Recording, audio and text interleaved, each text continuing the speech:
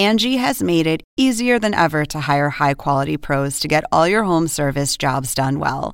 Just bring them your project online or with the Angie app, answer a few questions, and Angie will connect you with local pros who match your specific needs. Or book a service instantly at an upfront price. So join the millions of homeowners who use Angie to care for their homes and get your next home service job done well. Download the free Angie mobile app today or visit Angie.com. That's ANGI.com. Angie has made it easier than ever to hire high-quality pros to get all your home service jobs done well. Just bring them your project online or with the Angie app, answer a few questions, and Angie will connect you with local pros who match your specific needs. Or book a service instantly at an upfront price. So join the millions of homeowners who use Angie to care for their homes and get your next home service job done well. Download the free Angie mobile app today or visit Angie.com. That's ANGI.com.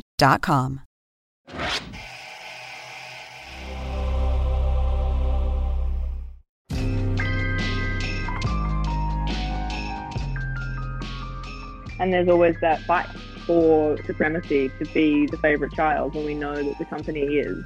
And so in some ways it's a deal with the devil where if you can be the head of the company, then you get to be the favourite child because you will become the company. You know what I mean? That's so sickening. You will become the kingdom. This is Roger Bennett on HBO's Succession podcast, a show which is part of the Volta content farm. My guest today is one of the most complex characters currently on television. Siobhan Shiv Roy, grounded, astute, acerbic, clandestine, entitled, lover of non-monogamous relationships, unbridled power and backless turtlenecks, fittingly for a character named after a weapon chic and savage. Her brothers, her husband, anyone threatening her family, she is, as she puts it herself, the good cop to her father Logan's misogynistic cop.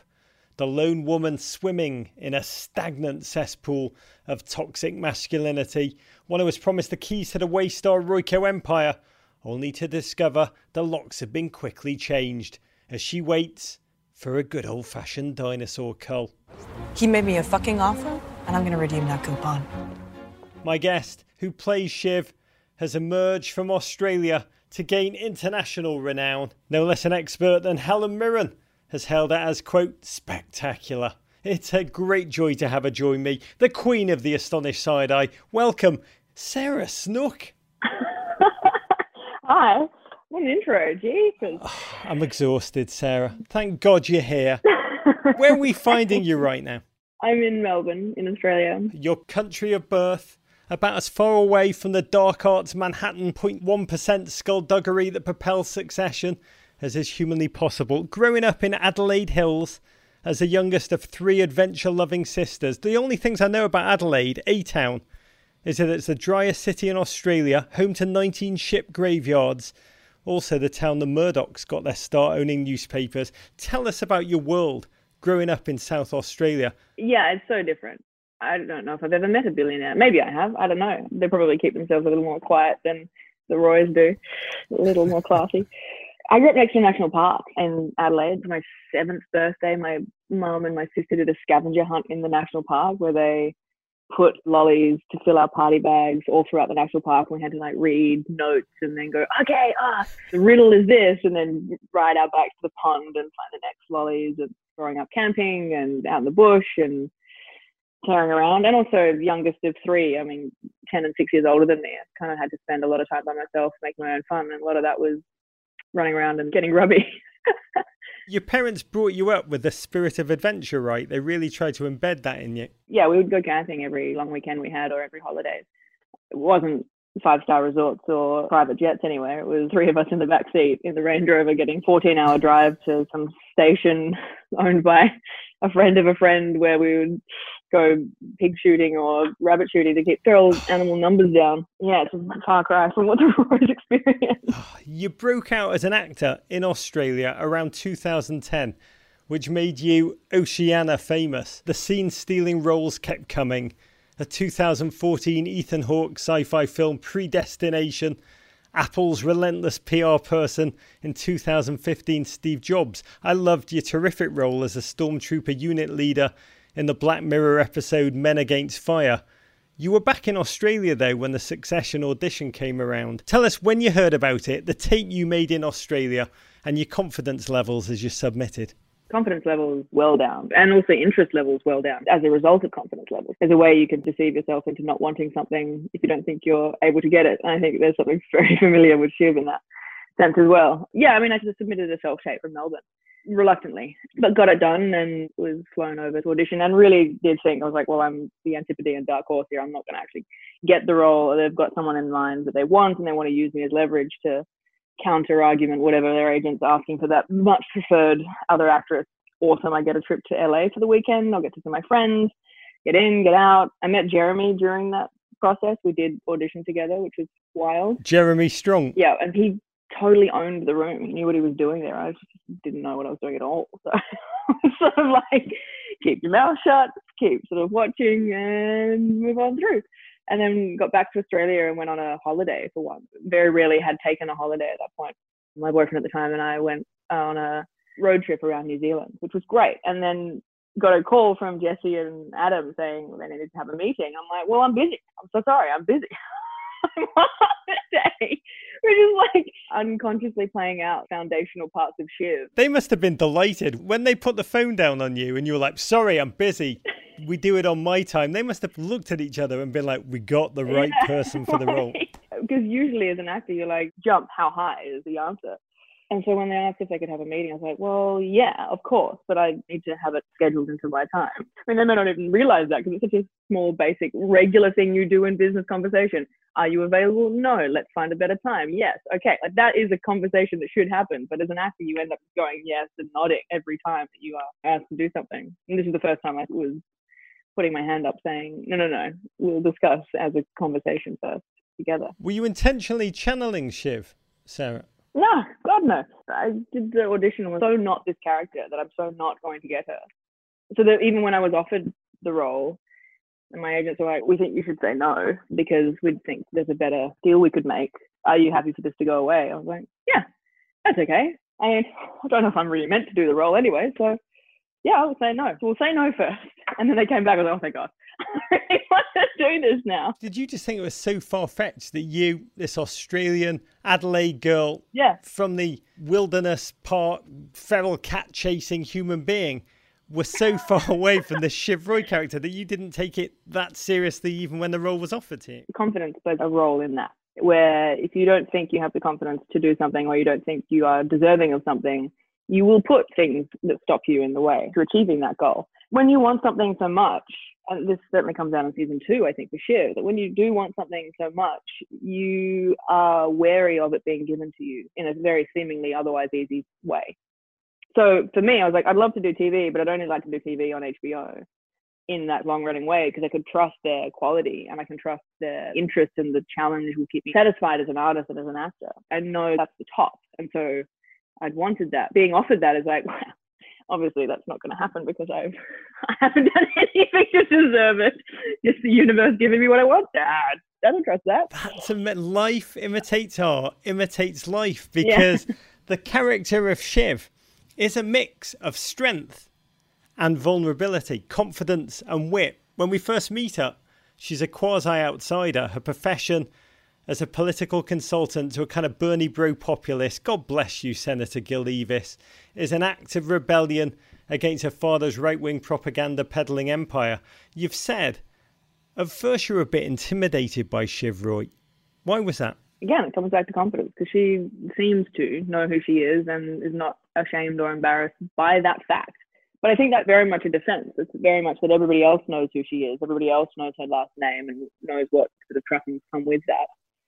She may not know who she is in amongst that, but can very easily play the role of a Roy. And also there's a very easy conscious slipping into a character for Shiv that is, Kendall is this particular way, Roman is sort of the clown, Connor is, the hippie in the desert somewhat. Then the role that Shiv can play, that other people go like, well, she's the daughter, but she's the smartest.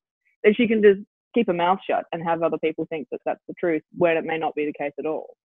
It's very slippery, wily cunning that is, say less, and have other people think what they want to. And I mean, look, I did that in my own life where people thought that I lived in LA, and so was like trying to make it as an actor in LA. I never lived in LA, but it didn't say that I didn't. You know, people are going to make their own decisions about and have their own opinions about you. Unless you correct them, then there's a lot of power in keeping silent. Ellipsis is an incredible superpower. And on the surface, Shiv is smart. She does seem to know what to do. And I love what you've said about how playing Shiv has made you think about your own identity. You said to just be allowed to feel like you have a right to be somewhere. That's the power that you took from playing her in the first couple of episodes. So the first 5 episodes of season 1, I was like, fraud. They're going to find out soon. Really got to a point where I was like, well, it's too expensive now to reshoot and recast. So either suck it up, Sarah, and do your freaking job, or sit around and mope and have this great big pity party. 97% of our listeners will be nodding along.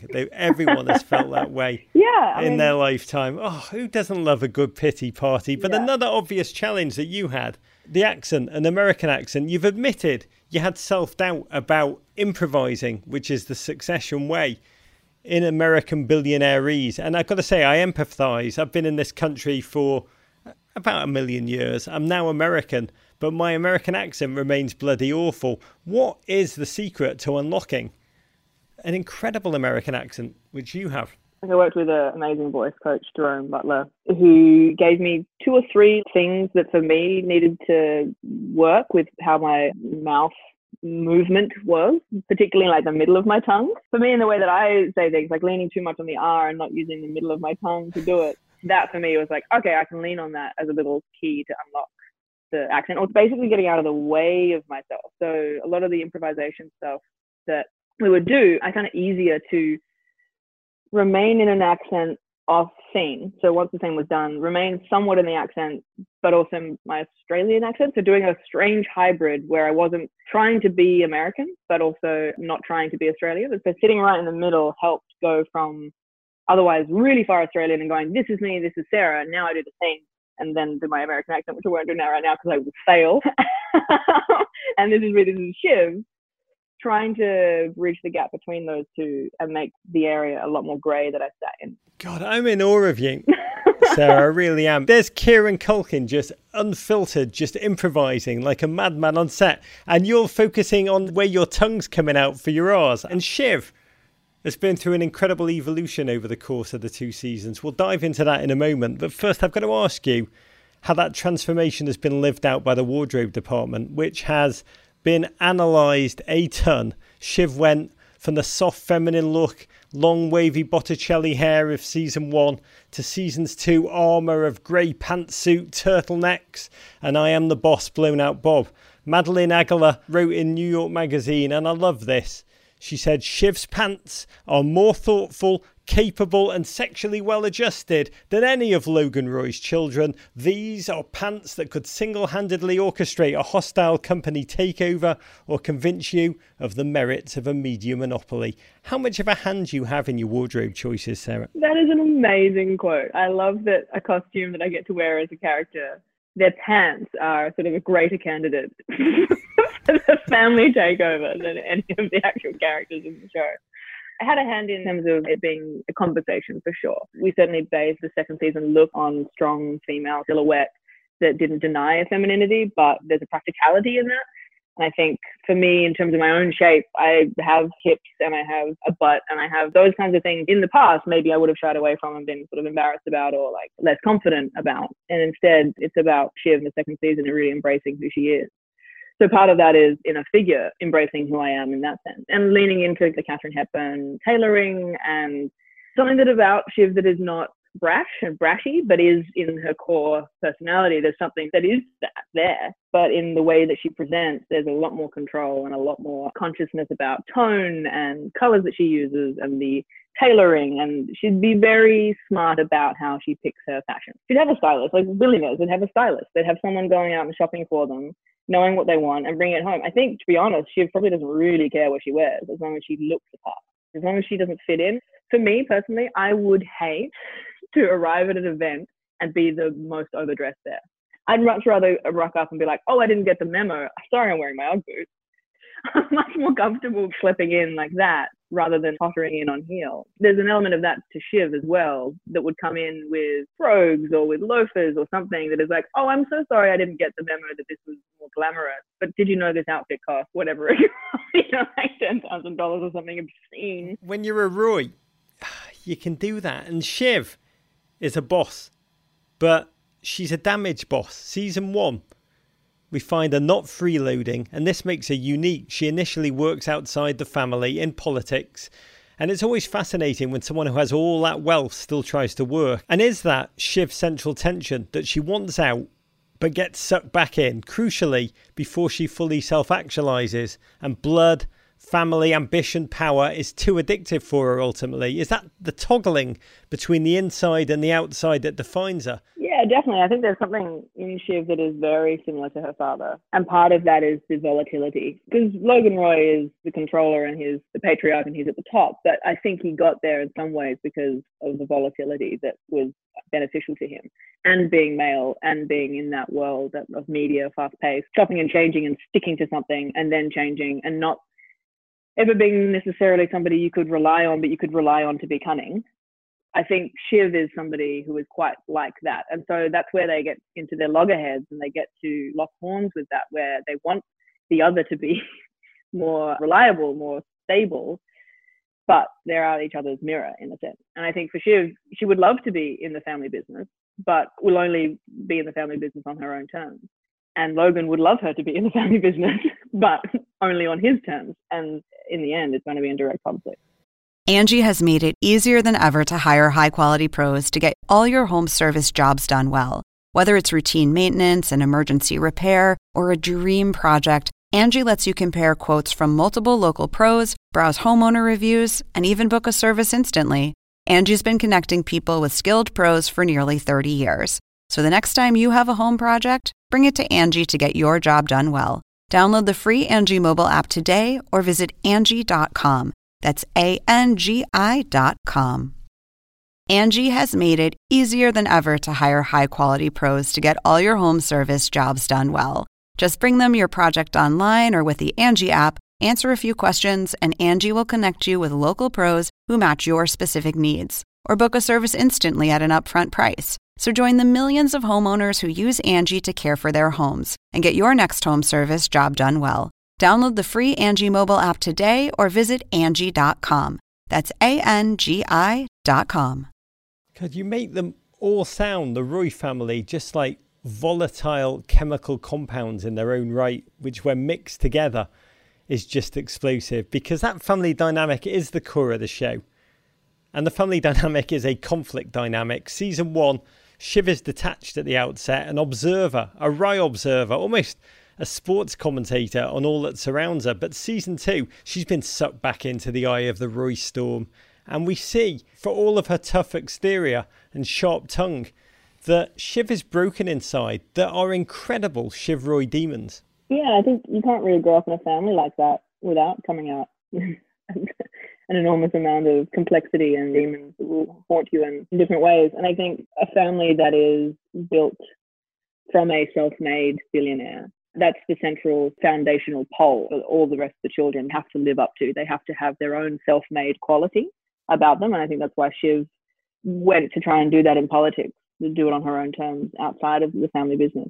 There's no way of going through that family and growing up in that family and coming out unscathed. When we met Lady Caroline and we met Harriet Walter as our mother, that was just like, oh, of course. Oh my goodness, of course. That is the piece of the puzzle that has been missing all this time that just makes sense. Of course she's the mother. Of course we all have this acerbic tongue and this great wit. But there's also the level of unreality and that it is a show that is written and they are oftentimes exceedingly funny. Is that real in real life, that people are that funny and that smart and that witty all the time? But there's a heightened quality to that. But in this, I do actually think it works when you get two parents like Brian Cox and Harriet Walter and the characters that they then play, because you go, yeah, actually. And if that's the way that that family relates to each other, that they deal in barbs and shivs and assaults and witticisms, then yeah, that makes sense that they're assholes to each other. And that it is a competition constantly. When you shoot those scenes with your mother, Sarah, were they melancholy for you as a human being, or are they just another scene? Because they really, as you say, they were the missing piece. Watching them, it felt like the air was sucked out of your lungs. Was it just another day at the office for you, or was there a heaviness involved? I mean, I feel like every day at this office is not just another day at the office. It's a really fun office to be at, and it never felt pedestrian in any sense. But the scenes with Harriet, I think the ones that have affected me more have been the ones of open vulnerability with Logan, perhaps due to the nature of doing more scenes together regularly, more frequently. But the scenes with Harriet, it's less two snails not quite knowing how to interact with each other and two sort of stones just looking at each other, wishing they could understand that there's a sadness there and maybe there's a vulnerability, but there's almost like a decision made of this will never work and this will never happen. And so that's where the sadness comes from, not a yearning or desire to create something more, where the explosiveness and conflict comes in those scenes with her father. You've been asked what your favourite scenes are, and you talk about how much you love it when all four Roy siblings are placed together, like the family therapy scenes in New Mexico, scenes where the kids inevitably tear each other to shreds, they eviscerate each other, and for budget reasons, TV's normally shot with 2 or 3 characters max in a scene. Succession revels in the ensembles with a slew of cameras charging round, capturing a ton of coverage, which means, as an actor, you've got to be on, even if you have no lines. Does that feel like making theatre more than television? Yeah, absolutely. I grew up doing theatre, and so that feels more like a home ground to me. And I love it. It makes you feel like you have to be Olympic level all the time. And so you have to be thinking and you have to be creating and imagining and having an opinion on everything. And I think there are days where I've been on set and been an extra, essentially. It's like a high-paid extra sitting in the background, not doing anything. But there's all reason that they could swing the camera and rack focus. And so sit there and enjoy doing it. And I find that so nourishing, really, because you're acting, because you're there to do a job and you're thinking about it in the moment and creating in the moment, and it's being respected. That's the part that's different. I'm sure you can do that on many other shows, but if your contribution isn't being respected, then eventually you'll tire of it. Whereas in this, I find that our contribution, no matter how small, is always being respected. And so it feels like a Chekhov, really. Like it feels like you're doing a scene in Uncle Vanya where perhaps you sat on the stage for the entire act and you didn't say anything, but everybody's looking to you to make sure that they understand what's really going on in the scene. You've said that when the four siblings are together, it's when the show makes most sense to you, that you really get to understand who they are with each other, because what they've been through makes sense in those moments. And I love reading that it feels so real for you to be with the 3 other actors. You feel that Roy transcendence, that blood is thicker than water, even when it's fictional. Yeah, definitely. And there's something that makes sense about how they all fit together. There's the different elements that they've learned to bring out in themselves in order to survive in this cutthroat family. Shiv has learned to be a little more of an observer, be a little more silent. That's what she's learned to survive in the family. Whereas Kieran, with Roman, and Kieran's natural talent is just like this unfiltered genius, that he's able to, as Roman, lean on that as the thing that's been able to make him survive in this family. You know, each of us have these contributing elements that when they come together really do feel like the whole. Let's dive into those family dynamics straight off the top. Can we clear up one thing? Shiv is by far the most qualified of her father's 4 heirs, right? I mean, you're asking me, so obviously I'm going to say yes. I would say yeah, but also Kendall's very correct when he says like she's not run a company before, like she would be stepping in. It's a huge amount of nepotism and people would know that she would be good, but she should do a lot of training beforehand.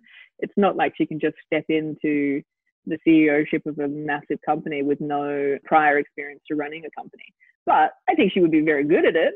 She could get it done. So does Logan believe that? Or is he only interested in Shiv because she's the one kid playing hard to get, working away from the family, the uncatchable fish, and he wants to bait her onto his hook with a silent vow to make her his heir, a vow crucially that she can never, or she should never, tell anyone about? I think both are probably true, to be honest. I think he probably does think that she's the most appropriate candidate in personality-wise, but also perhaps in doing that, there's the inherent threat that she could be better than him at the job. And that's too dangerous as well. In life, we do things without being honest with ourselves about what our true purpose is and our true desire of what we want out of this, our objective. Things are not necessarily binary in that sense of like, I do this because I want that. It's, I do this because I think I want that, but I also want this as well, and that and that. And this comes as a result of that. We're constantly flexible and changing, and there's the volatility again of Shiv and of Logan. You say one thing and it might mean that for that moment, but it won't mean that forever. Yeah, I mean, Shiv clearly wants it badly too. If not the job, then Logan's approval. She ignores all the red flags, the secrecy, the lack of a timeline, an announcement. Yeah, whatever, I'll float, she says, trying to project a calm she doesn't feel as she arrives at Waystar Royco's executive offices and realises there's really no place to sit. But you could argue the floating refers to herself, because by accepting the offer, she's lost her sense of self, and any moral compass she had is now smashed. I wouldn't even say a moral compass, but a tether to who she is as an identity, where she's separate from the family and she's always maintained that as an identity, as separate. I don't know who Shiv's friends are. I think she probably does have them because most people have friends, but who are they? And where are they? And there's this constant magnetism back toward the family that she both is addicted to and reviles. And then been thrown into that position of being a part of the family in a more meaningful way in terms of the business is undeniably attractive. But as soon as it's not going in the way that she wants, it's very difficult to unpick herself from that and maintain an identity that she's proud of. Because she's at the whim of her father, and that's the thing that she wanted to get away from the most. Yeah. And by the way, can I just say, Shiv's Friends is an incredible spin-off, which somebody has to make happen sooner rather than later. Who tolerates her? Yeah. Yeah, you're right, because before we know it, Shiv is menacingly persuading a victim of sexual harassment and abuse in Waystar Royco's Cruises division not to testify before Congress about her suffering, an act she seems to hate, not because she's going against her values, but because the task at hand is, quote, soft skills, lady duty shit work. You told the journalist that Shiv's ascendancy triggered internal fears for you as an actor, admitting that it intimidated the hell out of you because if I bomb, you said, the script writers might say, we're going to change the story, dial Shiv back because you suck, Sarah. It's amazing to me. Your performance is so terrifyingly remarkable, but inside you still felt those fears. Oh, absolutely. And in some ways, I desperately hope those fears go away and at the same time don't, because there's an engine in that is definitely part of me as a person, which is not unique. I'm sure everybody considers themselves a fraud in different ways. Welcome to my life. You know, right? Everyone's got imposter syndrome. I think it's an interesting thing for Shiv to have because it is a very common female thing to have in business, particularly, where they feel that they have to be more masculine or be more male, be more a certain way that is not necessarily inherent to who they are. And in doing that, constantly reinforces this imposter syndrome, which is not part of their identity, which is not who they want to be or what they want to be and how, but the system around them forces them into a particular kind of mode. That's great for Shiv because that's what she feels, except that she's protected from this glass ceiling thing by her money. And then all of that energy then gets transferred into her feeling with the family. That she's got this imposter syndrome there where she's having to be a certain way but not able to ever prove or do it. It's morass. I love it. And it culminates in one of my favourite lines of season 2. Oh, for fuck's sake, Dad, just tell him it's going to be me. One of the things I love most about Shiv, for all of her savviness and strategy and polish, she's also impulsive and hot-headed. You were once asked if Shiv is Logan's favourite to be heir, and you said, I think the company is his favourite child in the end. And I think we all grew up knowing that. And there's always that fight for supremacy to be the favourite child when we know that the company is. And so in some ways it's a deal with the devil where if you can be the head of the company, then you get to be the favourite child because you will become the company. I mean, that's so sickening. You will become the kingdom. One of your most tender human succession scenes, the hug with your brother Kendall, late night in Logan's office. He's holding a box of pills. He's been spiralling. I think it's one of the first moments of human connection that he's had in that season. Shiv, it's not going to be me. All right. You want to tell me why? Come here. Give me a hug. Come here. For a hug? The hug you give him, let's just say, You have a black belt in face work. 5 seconds, the camera lingers on your face. And I counted at least 7 different emotions, from what are we doing this, to realization of a darkness enveloping Kendall, to a crushing wave of human empathy bordering on love. I mean, one of the things I remember was that I had 2 friends come and visit me on set that day. My housemate and her brother thought, oh, this will be really fun. He loves the shows, watched the first season twice, what a treat. And so he came in that day. And I'd really been hoping that it would be something that was fun and snappy and like, ba-ba-da, ba-da-ba-da. Here's a little quip and here's a funny joke. Oh and then through the scene, I was like, oh my God, this is so boring for him. And something about the way that Jeremy was just so crushed as Kendall and so in need of a hug from anybody. It's sort of not hard to act then when you've given such a bell to sound off of. You just have to listen, really, and react to what you're given. I love that idea of bringing your friends to set so that they can take a moment to glimpse into the darkness of the abyss that is Kendall Roy. Yeah. I mean, it doesn't happen often, and it was just a really bad timing of when it did. Yes. It's like there's Nadir, and they're like peeking through the curtain. You're like, oh, whoa, sorry, oh, close, hang on. Let me just give him a hug. Come and glimpse the end of times. It's time to talk Tom. Wallow in some womsgams. One of the eternal mysteries of Shiv that you are forever having to explain is, why is Shiv with Tom when she could and does have a number of suitors? Yes, Tom, totally smitten, totally beta, utterly controllable like a human comfort blanket. But Succession always hints at the notion Shiv has had a meltdown in her past, which was probably when she met Tom, and his square safeness offered a modicum of stability. It makes sense to me that they are together. It makes sense to me that all the things that we've done together are real and are based on a foundation of love, even if that is transactional. But what is the reason why she's with him? It occurred to me that there had to be something that was more of a schism in her life, and her life was going one way, something major happened, and Shiv as a person's reaction to trauma or to conflict is to double down and control and tighten.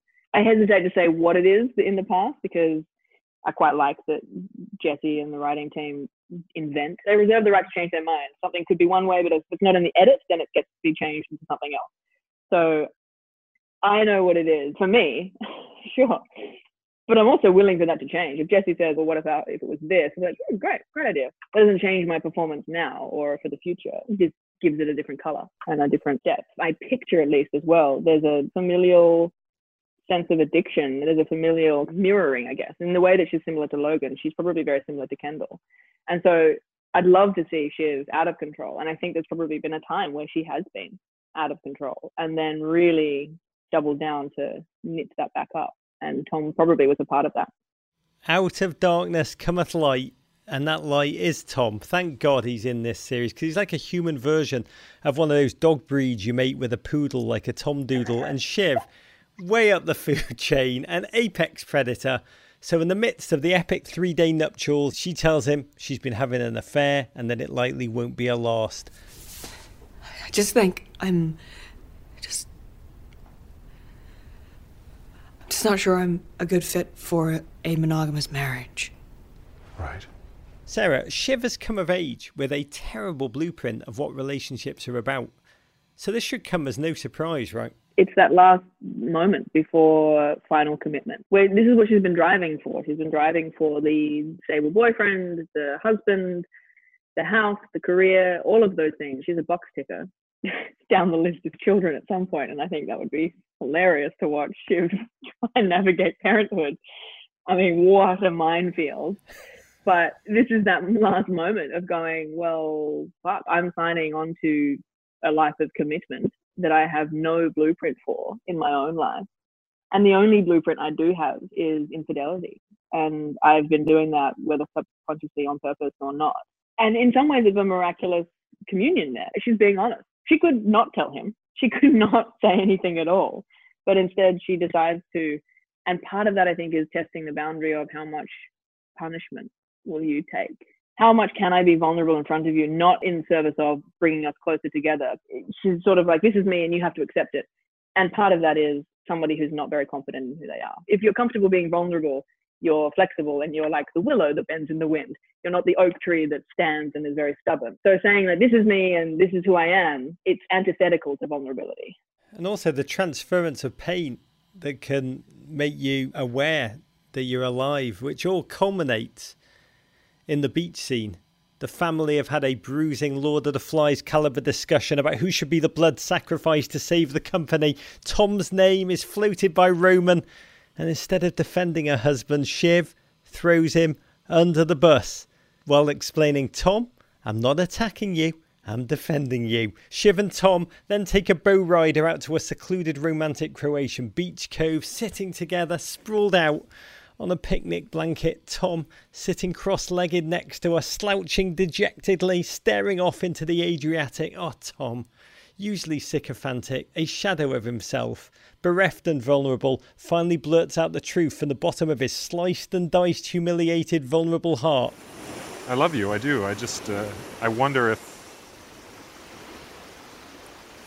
the sad I'd be without you would be less than the sad I get from being with you. Sarah, how do you feel after filming that kind of scene? When that breaks, do you feel the pain? Do you, Sarah, not Shiv, but Sarah, feel sorrow for Tom? Oh, yeah, definitely. And I truly love the way we shoot in that there is openness to invention. The scene ends just there, and then there's the impetus to walk away. That line, the sad I'd be without you, that wasn't there. And without that line, Shiv kind of wins the scene, which we spoke about. I was like, I think he is let off the hook in a way. Jesse, he's so brilliant, simply brilliant, where he just went, okay, so it's sort of like the sad I'd be without you is the sad I'd be with you. Something like that. I'm like, yeah, that's genius. That line just suggests that offering up as a blood sacrifice is a womsgams too far. And it is almost floating the notion of divorce, which is a moment many have suggested changes things, because Shiv realises she may need Tom as much as Tom needs her. And also that she's the queen of the gaslight, really. She could say one thing and say, I'm protecting you. But really what her actions speak of is that she's protecting herself. But if she says that she's protecting you, woe betide the person who challenges her on that. She's gaslighting all over the place. By the end of the season, Shiv has a fraying marriage, love on the rocks. She's gone to Logan, suggested Kendall be the blood sacrifice behind his back, which will probably sever her relationship with her brother. Her last words of the season are watching Ken take the stage. She mutters, poor bastard, under her breath. There's a family war brewing, and the side she seems to be on, Logan's, means she may not end up being the successor. Shiv, who is such a boss, such a shrewd operator, is she in a place now where even she doesn't know what the right next chess move is to make? Oh, yeah, absolutely. I mean, what is the right chess move? Kendall has come out with a blow that really separates the family, where you're either on Logan's side or you're on Kendall's side. And she's already aligned herself, unfortunately, with whom she thought was the more powerful dog in this fight. And she's kind of stuck there. But maybe she's not. Maybe there's some maneuvering that she can do. I mean, she's very wily. She probably could get out of it somehow. But she really has burned a lot of bridges with Kendall in a lot of ways that might close a path back to him. But they're also family, so who knows? Sarah, you've said you're as big a fan of the show as anyone. So purely as a fan, with no skin in the game, who would you most like to see as heir to the Waystar throne? I don't know. I mean, obviously Shiv would be good, but who's the more?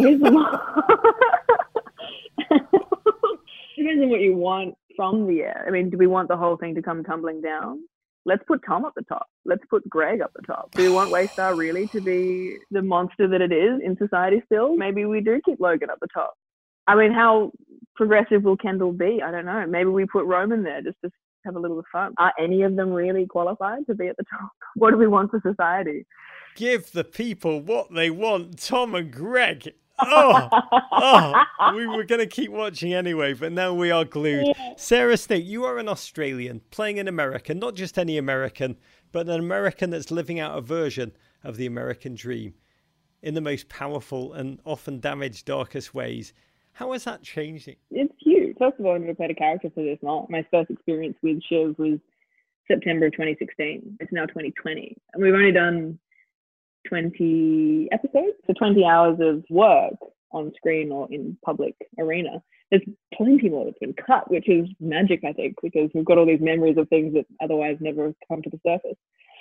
It's been wild. I've never had a role quite like this. And roles in my life have come to me at the time that I needed to learn something from them, I think. And I've had oftentimes quite strong female characters who are somewhat masters of their own destiny, and that has been great to learn and cherry pick from those kinds of characters. But Shiv is a different breed altogether, where she's very complex and also quite unlikable in a lot of ways.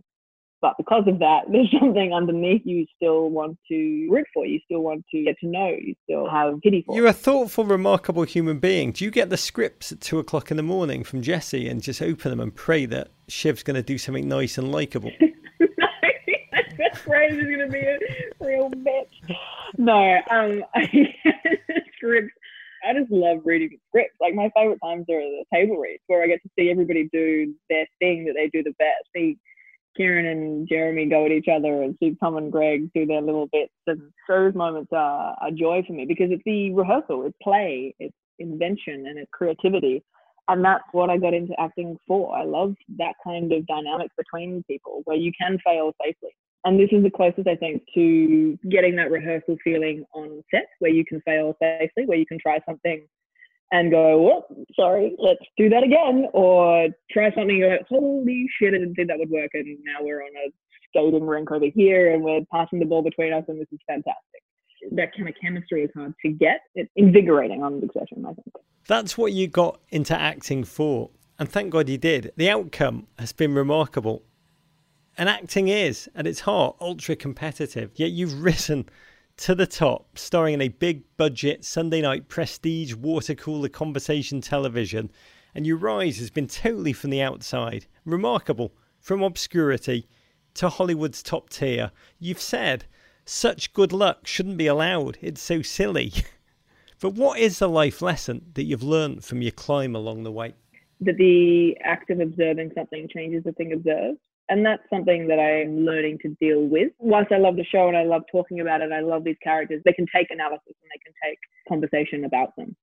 But for me, at the moment, it's about sitting in the middle of that and going, okay, I can talk about this as much as I can, but then also there's a space that you have to keep private to keep inventing and create. And I'm learning at the moment of how we will approach this when there's been much more talk about a project than I've ever been involved with before.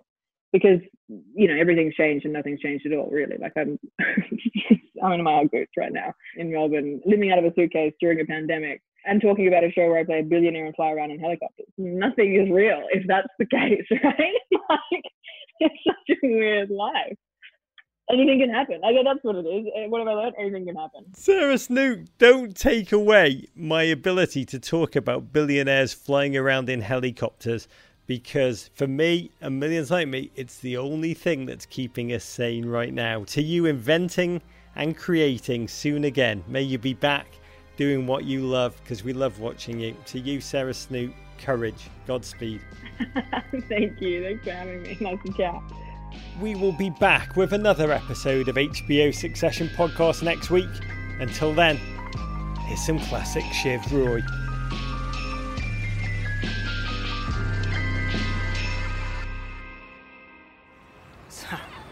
What is it that you are trying to get?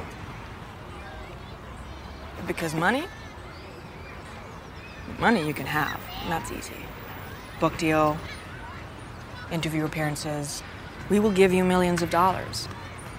And I will destroy the men who ran that dirty operation. I will kill them for what they've done. And I want you to help me. We will be the best, cleanest operation in the world because of you. If you help me do this. Would you help me? Well, it sounds... Can I trust you? No. Angie has made it easier than ever to hire high-quality pros to get all your home service jobs done well. Just bring them your project online or with the Angie app, answer a few questions, and Angie will connect you with local pros who match your specific needs. Or book a service instantly at an upfront price. So join the millions of homeowners who use Angie to care for their homes and get your next home service job done well. Download the free Angie mobile app today or visit Angie.com. That's ANGI.com. Hacks is coming back, and so is the official Hacks podcast. With us, your hosts. I'm Paul W. Downs. I'm Jen Statsky. And I'm Lucia Agnello. We're the creators and showrunners. Each week on the podcast, we'll break down the new episodes. We'll also have special guests, cast and crew from the show like Hannah Einbinder and Gene Smart. Hacks Season 3 is available to stream now on Max. Be sure to listen wherever you get your podcasts or listen directly on Max.